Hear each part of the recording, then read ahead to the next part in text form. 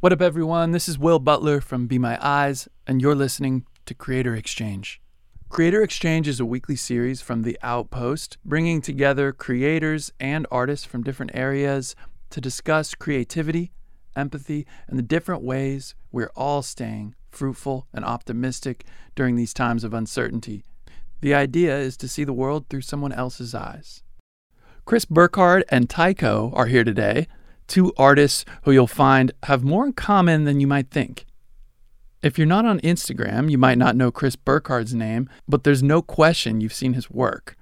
Chris has been an outdoor photographer for 15 plus years, serving as the senior staff photographer for Surfer, Surfline, and Water magazines. He has created some iconic images from all around the globe. Tycho is the stage name of recording artist and graphic designer Scott Hansen. Scott got his start, of course, as a designer and photographer, eventually finding his voice, ironically, in instrumental music. That's exactly, amongst other things, what we get into in this conversation, finding your voice and growing as an artist. We have a great lineup of conversations coming on Creator Exchange, so be sure to subscribe, review the podcast if you love it, and check out outposttrade.com/Creator Exchange for more info. Tune into our live conversations each week and give us your suggestions for what meeting of the minds you'd like to see on Creator Exchange. Want to do more than just create? You can start by supporting our friends at Oxfam by donating to COVID relief. Find out more at outposttrade.com/Creator Exchange. And you can also download Be My Eyes, which allows you to volunteer to lend your eyesight to those who need it. Today, we have almost 4 million volunteers lending their eyes on demand 24 hours a day to hundreds of thousands of blind and visually impaired people all around the world. Sign up as an individual or company by downloading the app or going to BeMyEyes.com. Here's my conversation with Chris Burkard and Tycho. You guys are both native Californians, aren't you? Yeah. Yes, I am. Yeah, born and raised in Central California and decided to call this home. And it's hard to move away from the beach once you, I think once you grow up here, so. Where'd you grow up in the Valley? I grew up in Pismo Beach, California. So I'm just, I kind of grew up like near the ocean and then just, stuck around. I think started to travel early on, but it was like, I couldn't really find an excuse to leave the ocean behind. So yeah, that's a good place to stay put. I thought you were from inland. I'm from Sacramento. Oh, nice. So nice. I made my way out to the beach. Took about 18 years. Nice. What was that first experience? Did you go like as a kid? Like, would you cruise over to the coast and like Mendocino and stuff? Or like, was it always SF or? Almost always San Francisco. I think we'd go to Monterey. I was actually born in Monterey because we lived there very briefly in Salinas. But we'd go out there a little bit, but mostly San Francisco. Those are my memories. My dad was a big football fan, so we go watch the 49ers at Candlestick. So I always remember driving out there, and I just was always. I had never really been to the city though, like inside of San Francisco until I decided to go to college there. So I came out here when I was 18. No way. So you've been there ever since. That's been it. No. I went back home for about 10 years, and then I've been here this time about 16 years. Nice. So yeah, I was only here for a few years the first time. Was it? I mean, that's a crazy change. I mean, I know Sacramento is like it's not a big city, but it's not a small city by any means. But like migrating to SF is quite a change. What was the draw for you? The first time it was just like the culture of it and music, I think, like just trying to find like a live music scene or I don't know. I don't know what it was, just basically it was an interesting place geographically as well. And it just seemed like the place you went because Sacramento at that time, downtown wasn't anywhere near what it is now. So like, I came out for that, but then the second time I came out for work actually to do graphic design stuff. Right. And then that lasted like 6 months and I just stayed put. So it was good.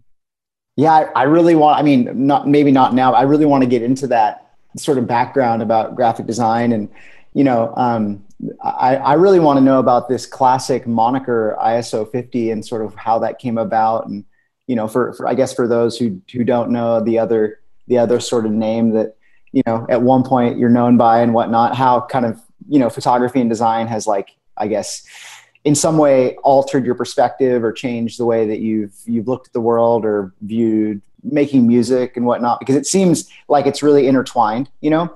And I'm not going to assume to know that, like, you know, to know who makes the decisions for what creative outputs you put out in the world. But it seems to me like you have your hands in it all, you know? And yeah, I mean, yeah, I'd love to kind of dive into that at some point. So Scott, can you give us a little bit of a kind of crash course in the evolution of the Tycho, like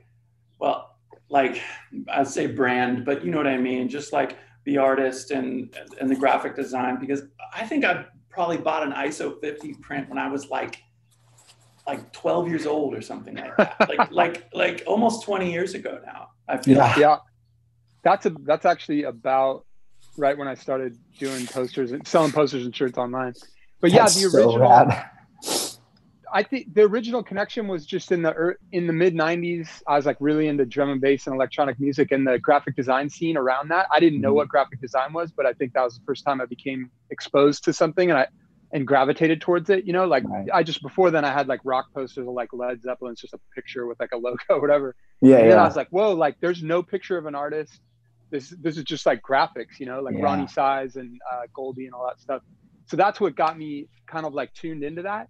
And then, but they both came out of the same thing. I started making fake, like I would make like album covers for my own like mini disc rips. I do like mini disc rips. And then I make like a different alternate album cover. And then I started making like fake album covers for music that I hadn't made yet. But because I didn't get into music till I was like 20.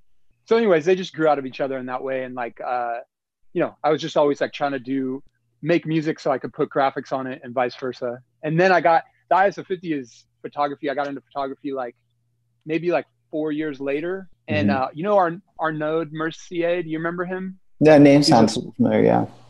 He passed away a few years ago, but he was kind of like my mentor in photography, and he turned me on to Fuji Velvia ISO 50. Yeah. So like I use that as like my name for visual stuff. Yeah, and that was sort of like where the question came from, because ISO 50 is usually like a nod to like, you know, maybe medium format, large format, or like landscape photography in general, you know, because a lot of times people are shooting with like Provia 400 or something like that, and they're trying to shoot for more like skin tones. But if you're shooting ISO 50, like you're trying to capture like something on slide film, something super vivid. Like at least that was the impetus of my career, was like Ektachrome, Velvia 50, you know, like saving those rolls of film for like the best morning light, the best evening light. Like they were like gold canisters, you know? Yeah. And so, yeah, that was interesting. I like the nod to kind of like that history of photography. And then photographer and designer first, musician second. When, or was it always the same? Like it was it was in parallel, but I definitely made my living off of design for the first 10 years or so. Wow. And what point was that like jump made, or was there any like transition, or was it just seamless? Like, was it like, okay, this is the right time to like swap over sort of thing? Yeah. I think I just kept getting more client work and started selling the posters. Actually, you know what? That's it. It's when I made the shop and started selling prints and shirts. And it was kind of like, well, why don't I just focus on this? Cause you know, before you're relying on a steady stream of client work. And then, you know, so I didn't want to like count on that. But then, yeah, once I was able to kind of generate the income myself, that's when I was able to make the leap. That's how about you? Were you working in photography somewhere else, and then you kind of went off on your own? No, you know, it was like I was going to junior college and I was working some dead end job at 19.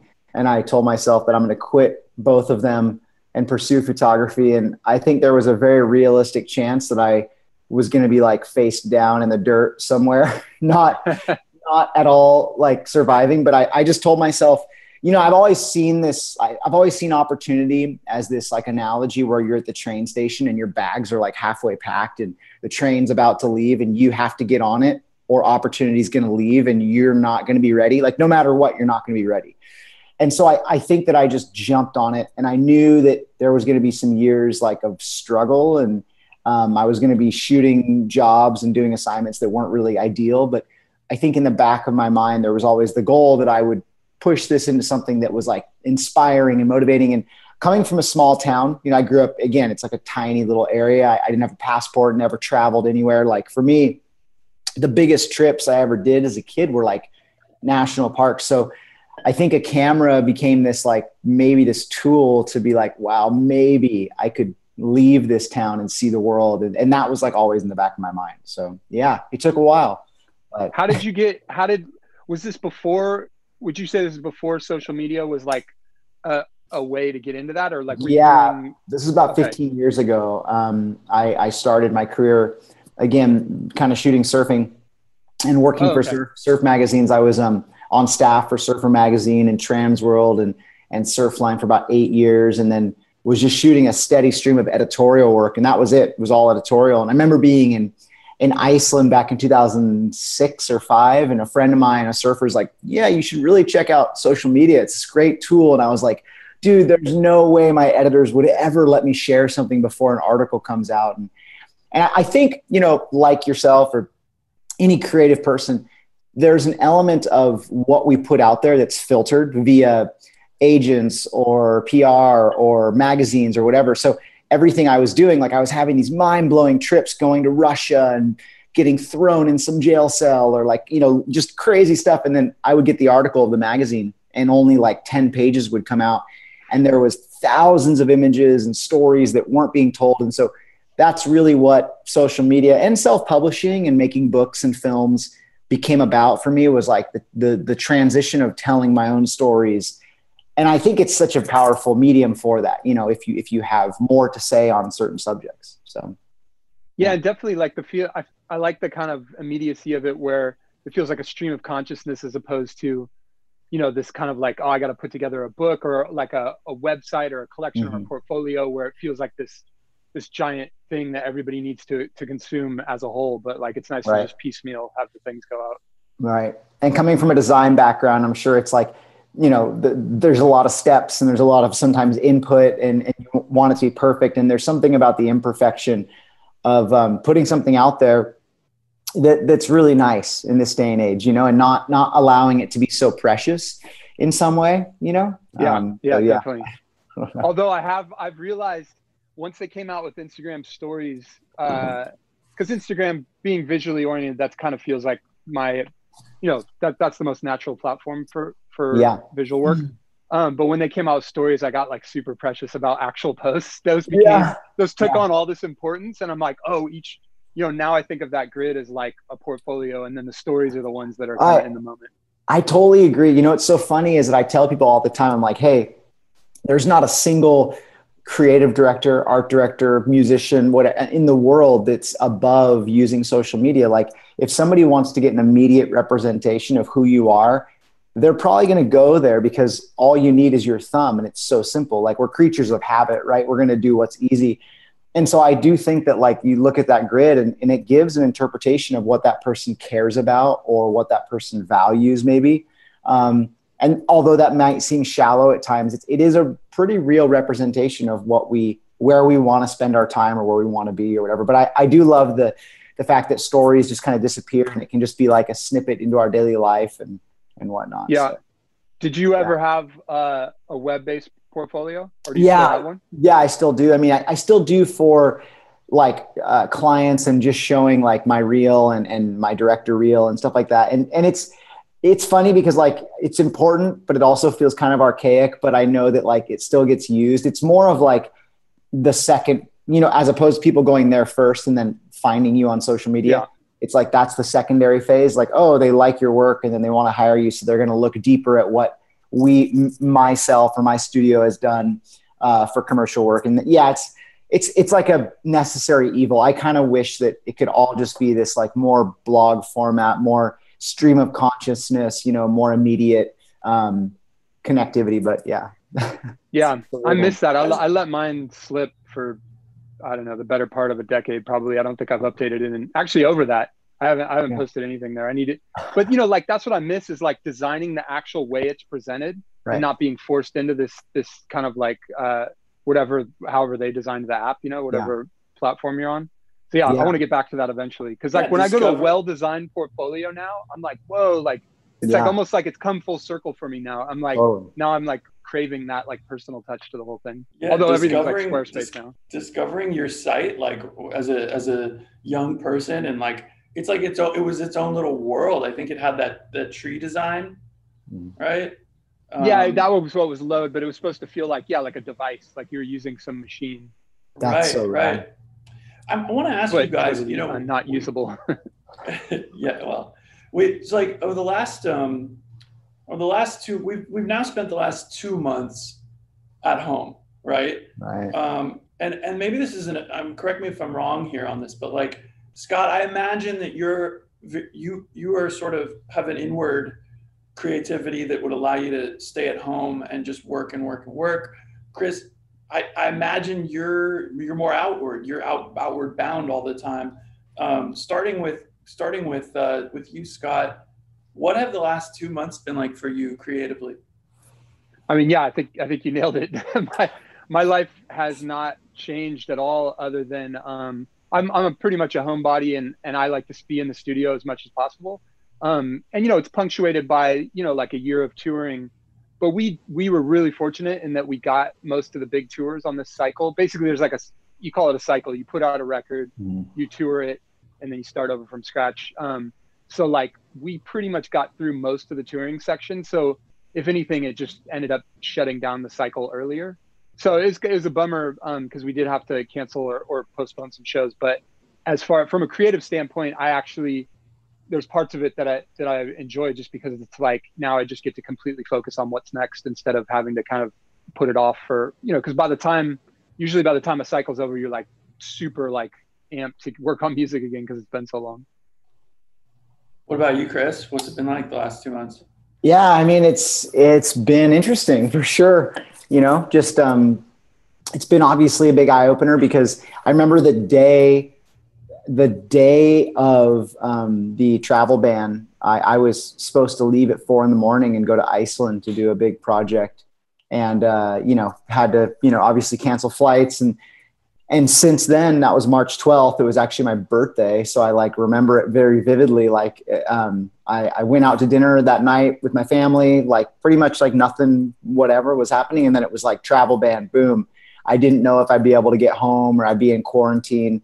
So I canceled my trip, and the last couple of months I've just been at home. Like, luckily I have my studio here with my staff, and we get to work on lots of little projects here and there that keep us busy.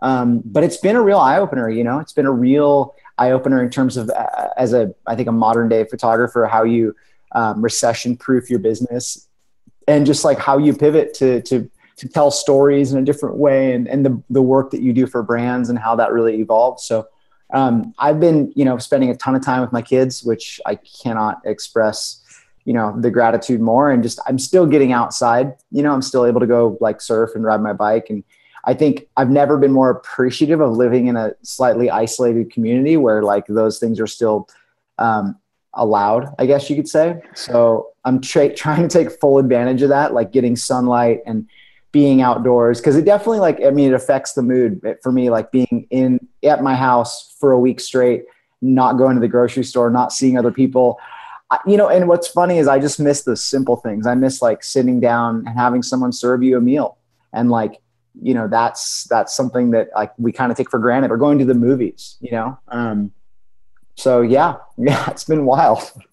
Scott, any tips for Chris on how to stay home and not go anywhere for a week? Turn into an introvert, I guess. Yeah. I mean, like it suits me, but yeah, I mean, talking about like, it has been a real wake up call, because you get into this rhythm and you just assume, you take a lot of things for granted, like the ability to tour, which is a huge part of any musician's income. And it just makes you realize like, whoa, you got to like stay nimble, or you got to be thinking about like, you can't count on any element of this thing, and you have to be ready to kind of to switch to something else if something crazy like this happens. I mean, from what they're saying, it seems like, I don't know how, they're just saying this is going to keep happening potentially. So that's kind of scary. Yeah. And it's so funny, for me, at least, I talk to so many people in my own industry, photographers and this and that. And we all kind of have the same concerns. Right. But I mean, obviously we were talking before the podcast, sports and music is one of those industries that's heavily affected, obviously, with the transition of, the last 10 years, how much touring has become a part of your income and whatnot, and the modern musician's income. So it's so interesting to me to consider that nimbleness and how that might transition. I would just love to know, is there thoughts on like, will there be, live shows online? Like what, because I mean, at a certain point, like it's so great to like put out free, a lot of people are doing like free live shows and this and that, but at a certain point it's like, no, you have to like also make an income. So I'm intrigued to see how that might change or transition, whether it's like really intimate venues and kind of going back to doing that where the ticket price is higher, or just shows online. I'm just wondering if that's something that, you've considered or thought about, or have a preference or something like that. I mean, I've definitely thought about it, but yeah, like it's weird. The concept of a show and a bunch of people jamming into the space to watch live music seems so kind of like almost archaic and like, and like kind of like quaint. It seems quaint now. It's like, oh, like, yeah, the good old days. It's like now the thought of that happening seems so absurd right now. I mean, I got to imagine it's going to at some point. I mean, people are social animals, and I think everybody wants to have those experiences. And that's a big part of life is experiencing things with large groups of people. But yeah, I mean, there may be some harsh realities on the horizon. And that's just that, luckily we're established as a band, and, I have the visual identity and all that stuff. So it's like, we're in a lucky, really fortunate spot. And I feel super, super fortunate to be in this position. But like, I feel like emerging artists right now, and when this comes back, it's going to be really difficult because a lot of the small venues are going to go away and a lot of the opportunities are going to go away. And I think that's going to be a huge kind of learning curve, the way that the entire industry adjusts, because it was already tough enough, to break into things these days without not being able to play shows, because that's kind of how a lot of artists get off the ground, is they just grind, go on the road, grind for a few years. Right. That's wild. Yeah. When it comes to diversifying your income streams as an artist, like how has your guys' relationship with art and branded work and client work, how has that changed over the years, starting with you, Chris? Yeah, it's funny. I think that in some capacity, social media has like played a role within that, just having the understanding from brands or brand perspectives that like when myself or somebody else gets a chance to speak to this massive audience, like nobody really knows that audience quite like us, and you get a chance to know their interests and digest what their needs are.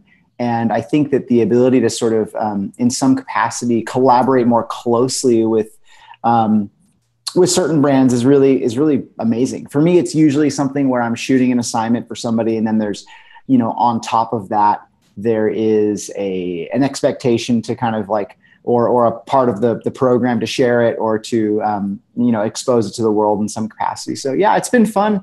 It kind of puts the creativity back into, I think, the artist's hands a little bit, which is really refreshing, as opposed to sort of trying to convince somebody behind a cubicle how the modern day consumer operates when you're the person that's interacting with them all the time, so that has been really fulfilling, at least for me, and something really rad to work on. And I would say in terms of like just recession proofing the business, I think that what I've realized, at least for me, is when things are going really well, a couple of years ago or whatever it is, when you're at the top of your whatever, it's so hard to take a step back in that moment and be like, oh my gosh, well, I want to utilize this time when things are good to like take a step back and maybe create assets or things that I could use for when times aren't great, and for me, a lot of that's been like making books, making films, things that can have trickle down income effects, making online workshops and whatnot, and just trying to rely upon that so that you can still serve this audience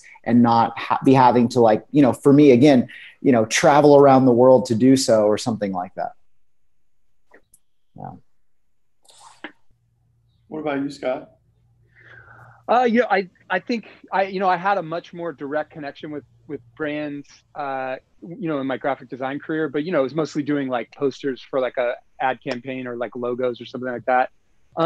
In music, I've had a little less, there hasn't been really, there aren't, I think we've done like, car commercials, but that's like, they're just licensing an existing song. It's not like you're making it custom, but like doing remixes. I just did a song for a video game, which was like, kind of the closest analog to doing to when I was doing client design work. And that was definitely, those types of things. I think that was always something I looked at as the future anyways, is like maybe doing film scores and doing commercial music and stuff, just because, the older you get and as you get a family and all these things, you want to be home and you just, the reality of nonstop touring isn't as quite as appealing anymore. So, those are kind of things that I always had in the back of my head. And I think in a way, this just kind of like forces you to like, be like, okay, this is something you actually need to be actively pursuing if in fact it is something that you want to develop and be able to do later. But, you hope that you create enough intellectual property and through the music and through whatever, artwork you're doing, that, like Chris was saying, like over time, it kind of builds up a catalog where you can hopefully live off that. We talked to Tony Hawk last week, and we were talking, skateboarding was such a kind of nascent thing that when brands first approached him and he was very young, he was like, hell yeah, this is the way people are going to find out about skateboarding, right? Yeah. So it really does have a power to spread an art form to the masses in a way, to work with a brand, and not just being, it's not just that your art is being used, but you're using that platform as well. Yeah, I think one of the first my kind of biggest breakthrough, I think early on, was Adult Swim used a bunch of my music from kind of like this is like 2006 for like the bumpers, and for like when Toonami went off the air, that they used like a song as like the final, they used Cascade as like the outro. And like, I feel like I still hear people who are like, oh, I heard about it through Adult Swim. So I always thought that was rad. Yeah. That's awesome. I want to ask about something you just talked about nonstop touring and the sustainability of that. Because like Chris, you're also like no stranger to van life. Yeah. And I wanted to ask you guys, how are your guys' touring lives different, and maybe how are they the same? And what would your advice be to artists or creators or people who have a craft who are facing that prospect of having to go out into the world in order to spread their message? Maybe we could start with you again, Chris. Yeah, I mean, it's funny because my career started as like one big road trip. And I don't mean that in like the romantic sense. I mean that in like the real physical sense. Like the very first trip I ever did, before I left the country, even before I had a passport, was I spent 50 days in a Volkswagen bus traveling up and down the coast of California, and, living and breathing out of this 76 VW Vanagon with a friend of mine and documenting everything. We made a book called The California Surf Project that was published by Chronicle. And that trip was amazing. I mean, you get into such a rhythm being, at least for me, being on the road. This is one thing that's interesting, is like photography as a skill set is never going to become second nature if it's like something you casually do on a Monday and casually pick up on a Friday and whatnot. It has to be an intrinsic part of you, and being able to wake up and like go to sleep, wake up and kind of eat and breathe the assignment. You become really connected to it. And I think that has been, for me, like every project I do that allows me to really be immersed in it, those are the kinds that I really look forward to. And although it can be a grind and it can be so painful and it can suck while you're in it, you really look forward to it, like kind of going back and forth. Like for me, I'm one of those people where I tell my wife, and she knows, like when I'm on the road, I'd rather stay on the road for a period of time and then come home for a period of time. I don't want to do this like home for 2 days, gone for 5 days, because it's a different, it's a different mentality, and you get into a different place. And I think that for me, I usually have to really fill up this deep well of inspiration when I'm home, So when I go out on the road, I can really pull from that, you know, spending time to make sure that I'm like satisfied and happy and, you know, well-fed and all those things, so that when I go out there, I can give 110% to whatever that assignment asks of me. That's awesome. That sounds like an amazing trip. The California the surf it project one. It was sick, man. It was interesting. It definitely we got terrible poison oak and ate a lot of Mexican food, and it was amazing. But yeah, it was cool to see every coastal county and like kind of document that and really kind of, I guess, like not rush, you know, we're always rushing through, but yeah. Have you ever been up to Lost Coast? Yeah, that area is rad. It's so cool and remote, and a lot of interesting people to put it lightly. But yeah, like it does feel like California, you know, 1,000 years ago or something like that. Yeah, my wife and I actually took a VW van and went out to it was like an abandoned, it's a closed state park, but you can still drive in. Do you know what I'm talking about? Yeah. And there was like elk walking in the waves, walking in the surf. It was the craziest. Seemed like it felt like a lost coast, literally. Legitimately, like there are some parts of California that are so wild. You're just like, how in the world is this the same state as like LA, where it's like, you know, it's a desert basically. And I don't know. Yeah. It's super funny. I actually like have a real soft spot for San Francisco and Northern California. Like I would rather drive to San Francisco and spend an extra hour driving just to fly out of there than to drive to LA, because I appreciate the experience of like being in the fog and being close to parks and knowing that like there's redwoods just around the corner, you know, like I don't know. I feel like it's a gateway to just a lot of really awesome stuff. Yeah. That's what's interesting. Like, yeah, you realize, you know, logically you're like, yes, I'm in a city, but like, especially if I live out in the Mission, kind of on the edge of it. So you're kind of, it's just a big neighborhood. Like, right. I don't feel like when I go downtown or go to like Fisherman's Wharf or whatever, I'm like, this is a different place. Like I visit the city. So like out here, it feels pretty. And then, you know, you're connected to all these places. That's what I love about the city. But it has like actual borders. Like LA, you can drive forever. And in LA, like you're like, I'm 200 miles from and I'm still in LA. Like San Francisco is only like 7 square miles, you know, like you can get out of it quickly. It has actual perimeter. I mean, to me, that's like, that feels more approachable. Like you're like, hell, I could park my car and walk out of this damn thing if I needed to, you know? LA, there's like no escaping LA. Do you ever get energy from being on the road as an introvert, or is it just a resource draw? It's something I had to really get kind of like, you know, get accustomed to and build up like I learned to enjoy it after a while. I basically learned to enjoy performing live, because that used to be like this very difficult experience for me that I had to like really get all worked up over. And, you know, it left me rattled, and, you know, slowly you get desensitized to that just from repetition. But I finally, in the last 2 years, got to a point where I kind of broke through, and it was truly something I think I drew energy from. So that keeps you going for the next day, because you're like, you know, only 8 hours till I get to go do that again or whatever. So there's that part. And I mean, I think the regimented, you know, part of it, like waking up at the same time, going to sleep at the same time, knowing you have to be in this certain place and do this certain thing at the same time every day, you know, having these meals kind of planned out and you're with the same people. There's something kind of like meditative about that for me, instead of when I get home, it's like, what should I be doing? You're always having to make all these decisions. And when you're on the road, it's just like autopilot until you get on stage. And then it's like an hour and a half of this super intense emotional thing. And then it's right back to like military regimen. So that part of it is cool. I think recently I've gotten a lot more used to it, and I'm drawing energy from it instead of just giving tons of it away, you know? Right.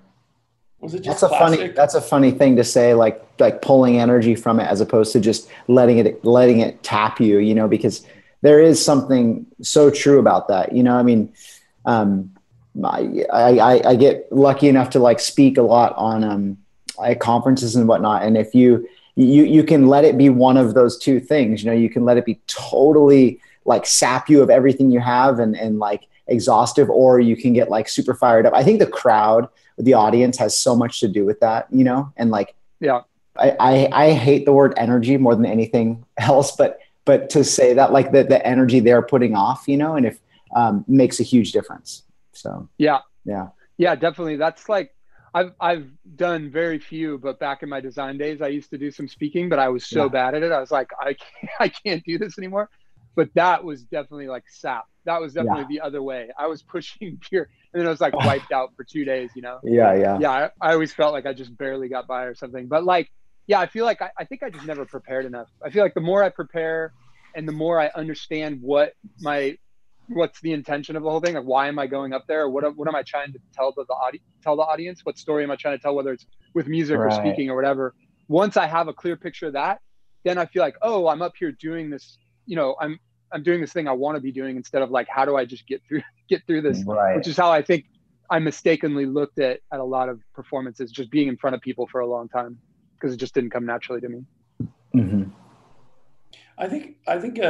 Well, first I'd like to know if there are elements of your profession, Chris, that make you nervous sometimes, where the stage fright comes in or something. Not as much now. I think early in the beginning of my career, there was a lot of like imposter syndrome, and then nowadays there's still a bit of like fear. If I'm shooting something that I'm not super proficient at, you know, if I'm hanging off a cliff, shooting climbing in Yosemite, or if I'm, you know, swimming in the water and there's big creatures somewhere around there. I mean, there's elements to it that keep me like on my toes, but not like the situation where I'm like, where I feel ill prepared, you know. I feel like getting the job done is usually a matter of the right conditions lining up. And I think that you get to a healthy place with creativity where you realize like you can't control everything. And a part of these things, you know, after you've had jobs, you know, like where you've been on beaches where like there's a huge crew and everybody's trying to make something happen, and like the weather just isn't cooperating. There's times where you just want to push through and force it and make it happen, but it's like you can't. And I think that accepting the fact that nobody's going to blame you for that is a part of just growing up and getting a little older and more mature. And because in the beginning of my career, I'd be like, oh, this is it. Like, you know, nobody's going to forget this, you know, and it just is what it is. So I think that, but once you put in those 10,000 hours, you know, the camera becomes an extension of you, and you don't like fear the creative process anymore. All I fear is like inclement weather and those things. You know, I don't get so afraid of like not being able to accomplish the assignment. I think it's safe to say you guys both derive a lot of inspiration from the natural world. Chris, obviously, for you. Scott, I wonder a little bit more on your end.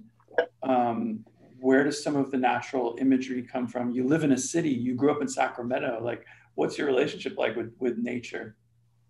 Yeah, well, I mean, I actually grew up outside of Sacramento, up in kind of a more rural area, especially back then in the early 80s. Is a very rural area, like right on the American River.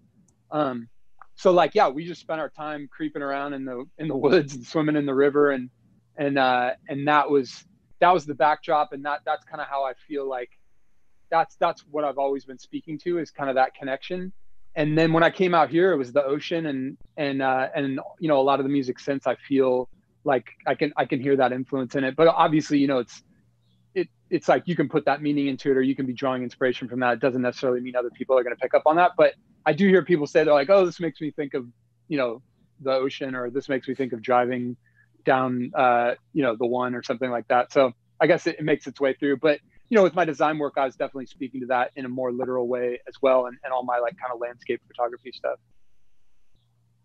I definitely feel that. I definitely feel like there's a, I don't know how to put this, but there's like a something synonymous with California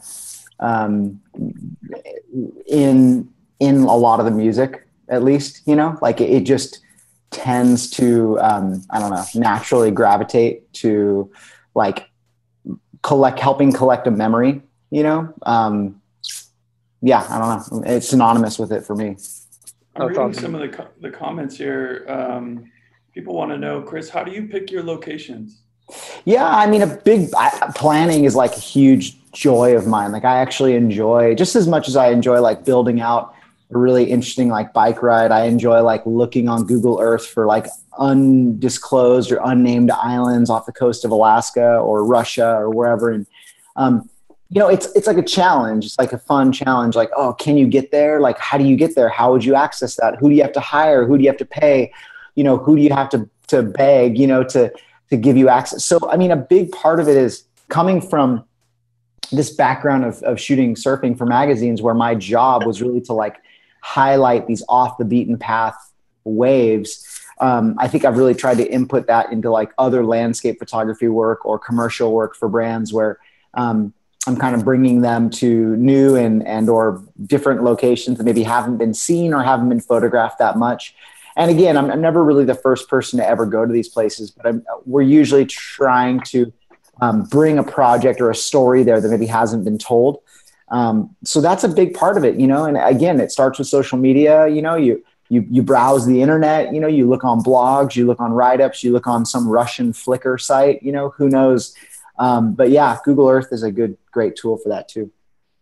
That's crazy. You're actually doing like flyovers in Google Earth and being like, what's that island? Yeah. I mean, sometimes it's like, oh man, this island, because you look down on Google Earth, and if you're looking for surf, sometimes it's pretty easy. You look for like white water lines off of like a point of land, and you're like, that could be a point break, or that could be a beach break. There's no rocks.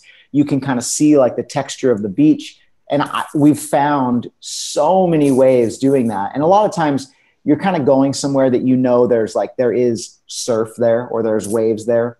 Or again, like for me, I shoot a lot of action sports, or I shoot a lot of outdoor sports. Like, oh, there's a climbing area there. And then you're just kind of like poking around, looking at other things, seeing like, well, okay, you could camp here and there's fresh water there.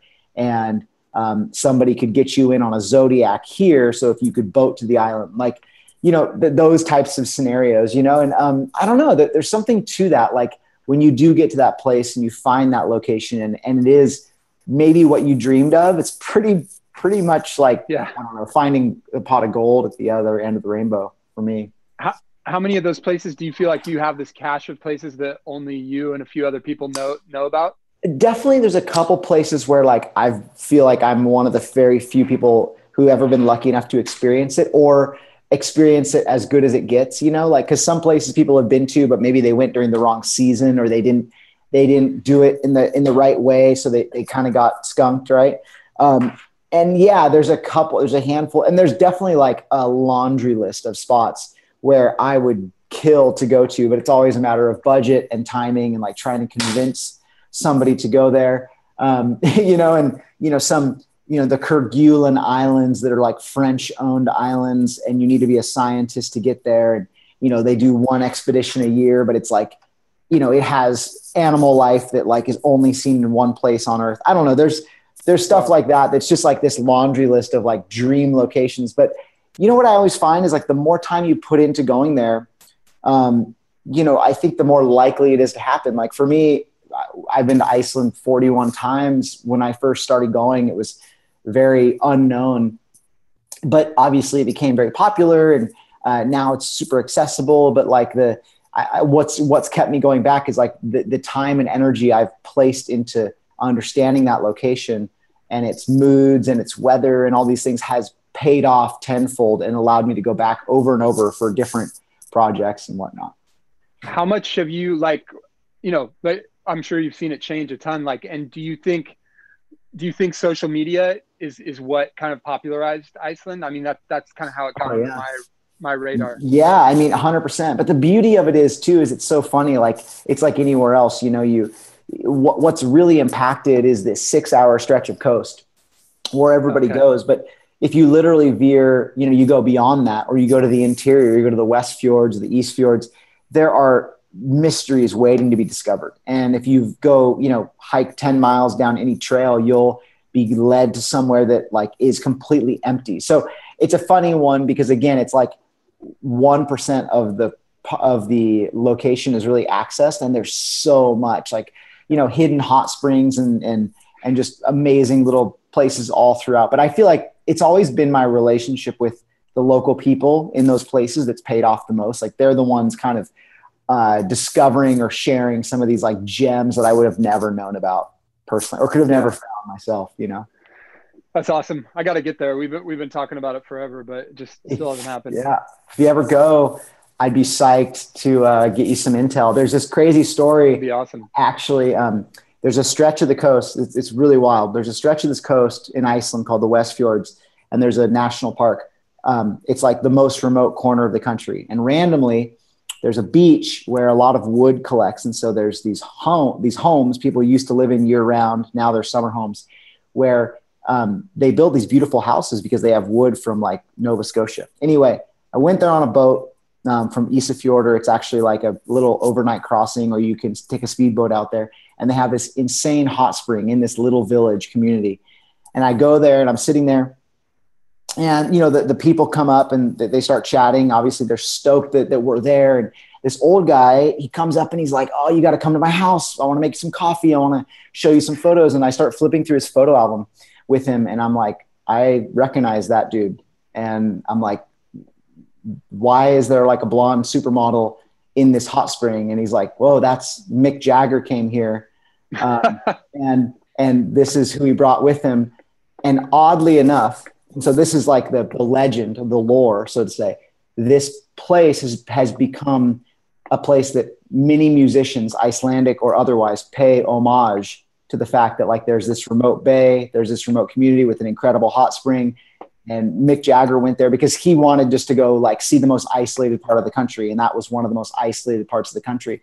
And so like, obviously like Monsters of Men and Bjork and all these people have been there and other bands. So it's kind of a funny one, just talking about like, you know, you going there. I'm like, if you go, you should really, you should really check. Yeah, that sounds out. It's pretty, that sounds amazing. It was a weird tale. I was like tripping out. I have the photos of his album. It was wild. That's awesome. Yeah. Wow. Iceland sounds incredible. Yeah. I want to ask you guys about the tools you use. You know, obviously the easiest way to answer would be, you know, what are your favorite tools? Well, my camera, my computer, but getting a little bit more specific than that, like either currently or historically, what do you say are some of the most important tools that you could maybe recommend to others who are pursuing the types of creative stuff you guys are pursuing? Scott, would you like to start? I mean, I don't know if you can see, this is kind of my Axe, the Mini Moog. This is kind of like my go-to synth. These two actually, these are like my favorite synths of all time, a Korg Monopoly and a Mini Moog. These are like early 80s, mid 70s synths. But yeah, beyond that, I think, you know, the computer is obviously an easy answer, but Reaper, the DAW that I use, is kind of like, it's the multi-tracker. It's like the tape machine. You're a Reaper user. Oh yeah, definitely. It's like, that's like my whole process is built around Reaper, and only, it's the only one that ever kind of fit into the skeleton key of the way that I go about things. So yeah, that really enabled me. Like I switched, I think like 11 years ago from Sonar, and yeah, that's become like my main tool. And I think it allows me to do a lot of the stuff that I do. Awesome. You just said some stuff that I have, like, it's so over my head. It was awesome. Well, maybe it's now like it's your turn. Now. It's Lightroom. Reaper is the Lightroom of music. Epic. That's exactly what I needed to know. Yeah, I mean, obviously it's hard because I think that, like, you know, intrinsically we think of like the camera, that's the tool, right? That's the tool. But more and more, I guess I've tried to transition in any way that I can from being a photographer, you know, to using my vision to like work on films and write books and things like that. And just, I think using my voice in general and using it as a form of storytelling. So I'd say if you stripped away all that technology for me, for my craft and all that bullshit, like all I would really care about is having, stories worth telling and learning how to, I think, deliver them in a way that feels compelling and feels visceral and, you know, and inspires change, because I think that's why I try to create images or films is to inspire change within people. So I think, like, at the very core of who I am, I would say that having a strong vision for what you want to say or the story you want to tell, that's really what I aim for. That's what I seek out. So I think, yeah, that's maybe the one tool in my toolkit that I try to keep the sharpest. You know, it's a lot of times why I take speaking assignments that I'm scared out of my mind to do, because I know it'll keep me kind of it'll keep me sharp, you know, and I really learned that from like studying the work of Ansel Adams and the advocacy work that he did with, you know, for the government and for Sierra Club and whatnot. It's really interesting that you mentioned vision, right? Because I was thinking about like, there are some great blind photographers, right? Yeah. Folks like, I'm thinking of a woman named Alice Wingwall, who is the wife of one of the architects who founded Sea Ranch. Oh, wow. Yeah. And she's like in her 80s now. Wonderful woman. And when you ask her about, you know, the camera or whatever, she knows how to work a camera. She understands all that stuff. But that's not how she shoots. You know, it's about understanding what she's shooting and interacting with what she's shooting before she sets up the camera. And similarly, even when you talk about music software, there's a lot of music software that's not yet accessible for blind people because of software engineering. Luckily, Reaper is getting there. But you can obviously still have wonderful musicians who are blind. They don't. So it's not even so much always about the tool. Sometimes the tool is irrelevant or maybe not even necessary at all, right? I think I'm kind of the opposite way. I've always thought of my product is the process that I design, and the input is something that I can conceive of, but the output is something I never could have conceived of on my own. So I think of designing a system almost like software. I think of the studio as a system, and I can operate it because I understand it, but I can't conceive of what's going to come out the other side. And I think that's kind of what I'm always going for, is creating something that I wouldn't have thought on my own, because if I thought of it on my own, it probably isn't that great. You need some interstitial element to kind of like, you need all these permutations, and then you're like, whoa, what's that one? And you follow that one, and then it changes, and you follow it down until you arrive in this destination that you never could have thought of, you know? So that's, I would love to be more inspirational, where I could sit down and play an acoustic guitar and sing and just create this beautiful masterpiece, but that's just never really, I've always needed technology. Technology is kind of my voice. Absolutely. Yeah. No, I think, but switching up the tools can create different creative products, right? Yeah, definitely. And that's what I'm always trying to like create variety and keep, have enough options to do, enough tools for every purpose that you never end up using one. Because I found myself falling into that, you fall into a mode of operation where you're like, oh, this is how I use this tool, or whatever, this synth or this guitar or this amp. And so like having a few keeps it fresh. We know about blind musicians, but Chris, you know any blind photographers that you could tip us? I personally don't know, but there's some cool ones out there. Yeah, no, that would be interesting to explore. I don't know. Maybe I have some sort of kinship with them, because I'm definitely colorblind. Oh, really? And grew up that way. Yeah, it's a funny one though, because being colorblind doesn't mean you can't see color. It just means you confuse color really easily, right? So greens and browns and blues and purples, like when certain things are close to each other, all my life I could just never identify them. And it's funny because it definitely interprets the way I edit things in Lightroom and where I try to bring an image back to. A lot of it's just bringing it back to what I saw. And how it interpreted itself to me. So yeah, no, it's a funny process. It's definitely interesting. We actually have a lot of colorblind Be My Eyes users. No way. Who use the app to call a volunteer to match colors and whatnot sometimes. Oh wow, that's right. Yeah, that's awesome. Cool. I just ended up hiring someone to help me do that stuff because it was too hard. Man. You can get someone to help you for free. Yeah, no, that's awesome. I wonder if let me just check out a few more questions here before we start to wrap up. What sort of new projects are coming up, guys? Are you breaking some new bounds? Are you hoping to try out some new things, Chris? I have a film that's touring right now at film festivals, and sadly it would have been premiering at Tribeca, but that's not happening. So it's all getting pushed online or later in the year, which is fine. But it's a really cool film about fatherhood and risk and parenting and raising a daughter in a complicated world. So I'm excited about that.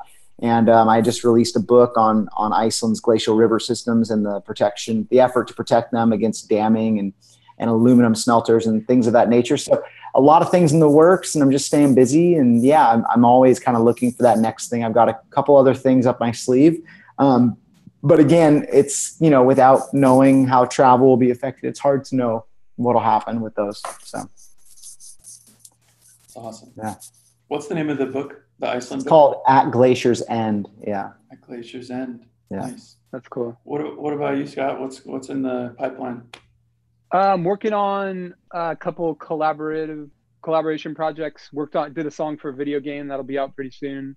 Right. But I'm just working on another album that hopefully, now I got a jump start on it. I wasn't expecting to be able to start on it till this winter, so it's awesome to be able to kind of focus on that already this soon in the cycle.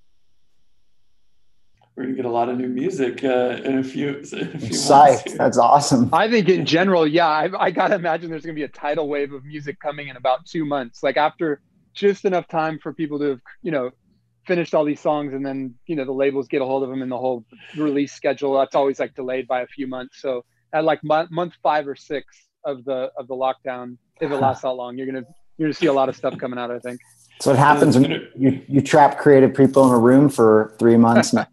Yeah. Yeah, the stuff's going to be weird too. Yeah, seriously, especially from bands like I work alone most of the time, so it's like it's not that big of a deal. But like if you're like just like a normal rock band or something, I'm imagining people are having to find like creative solutions to how to write together. I have a funny question. So the last time, the only time I ever was at Burning Man. Chris, I don't know. Have you ever been to Burning Man? Haven't, no. So been to the desert a lot, but not Black Rock. Let me tell you something about Burning Man. Scott is kind of a big deal at Burning Man, and everyone was like, sunrise set. Scott, why do you think the sunrise set that you do at Burning Man is so special to people? I know why it's special to me is because Burning Man's a big part of at least a big segment of San Francisco culture. So when I moved here, that's, every year, that's all people were talking about, and all summer, and so like, I was like, I don't know about, it just aesthetically, it didn't really suit me from what I saw of it, what the image I had from it. Doesn't seem like your scene. I don't know how I cobbled that together, but then I got there after my neighbor finally convinced me, and I got there and I was like, oh, this is just an absolutely beautiful place. And like all the flamethrowers and like Victorian steampunk stuff that's an element of it, but the rest is just camping in the desert with a bunch of friends. And so, I'm like, okay, I could get this. But what really got me is that when you go out at night, they have these giant cars that are like mobile sound systems essentially. And it's the first time I had connected with electronic music since my days raving in the 90s, on these giant systems with a bunch of people. And the sound out there, it's like this really fine dust that's coating the ground. And like I wouldn't even call it sand because it's really dust. And it's like, it absorbs sound and scatters it in this really interesting way. And I've never heard music doesn't sound the same anywhere in the world as it does out there, especially at loud volumes, especially low frequency. So it just made me, I had kind of moved away from electronic music. And when I first went out there, I was like, it like reignited my love of it. And then on like the third day, he's like, oh, you got to go to this sunrise set. It was this guy named Scumfrog. He does these sunrise sets all the time out there. And I went to it and it just like blew my mind. Like the sun's rising. You're literally like on this, like the most incredible picture I could ever take. You're living in it, and it's like the greatest music, and it's like all these people in it. It just made me. I was like, whatever that is, I want to do that. I had never even DJ'd until I saw that set, and then I was like, okay, I got to like figure out what DJing is, and someday come back here and do this. So yeah, it took a couple of years, and then I finally got back out there and started doing it. Wow, that's great. That's an incredible story. Yeah, it's one of the funnest, definitely one of the most enjoyable mornings of the year for me. It's so sad it's not going to happen this year. We'll have to try to do it online.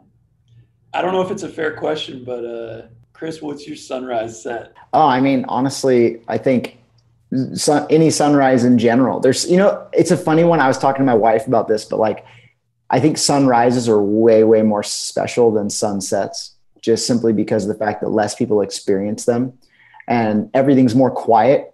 the world is not usually as ready or willing to wake up and be that, you know, even animals are like, you know, they're out more. There's just, to me, it's like, I've always considered like my favorite trip is the last trip I went on, because it's the one that's the most visceral. It's the one that's the most real. It's the one that's the most raw. And like, I try not to live too much in like, oh, that one thing, I want to shoot that one thing, that one moment. Because I think they're all special in their own way. And anytime that I can utilize a camera to document a place I love or something I fear losing, I feel really empowered and lucky. And, I don't know. I mean, I feel like every sunrise is pretty much a gift. So I'm trying to appreciate it more these days. That's for sure. Yeah. Do you get out oh, sorry. Go ahead. Go ahead, Scott. I was going to say, do you get out, Chris, like very early? Usually my manager's a big surfer, and he's gotten me out. He's gotten me out a few times, like where we actually were in the water and watched the sunrise. And I don't think I've ever felt anything quite like that. It's Montara Beach. Yeah, dude, there's no better feeling than like when you see the sun like rise and hit the water. I definitely tend to, you know, have more evening sessions because I'm lazy like everybody else. Those moments when I get fired up and I'm like up at 5 and, you know, driving up the coast, like that's a rad feeling. And it's like, it's brisk offshore and it's chilly, and you get like, there is something so primal about that, you know, and raw. And I really love translating that to like having a camera or not, you know, it's just like, it's a really cool feeling. And I think that like it comes through in the creative process when you feel all those things, you know, and it feels new and different. So that's kind of, I appreciate that a lot more for sure. Yeah. That's awesome. Well, we're at time, and I just want to thank you guys on behalf of Outpost, behalf of Be My Eyes. We're just like, what an awesome conversation. And thanks for taking the time out of your day to chat with us, and for everyone who's watching. Dude, thank you guys. Scott, thanks for everything, man. Stoked to catch up. Yeah. Thanks. Good meeting you. Thanks for having me. I really appreciate it. Thanks for everybody for tuning in.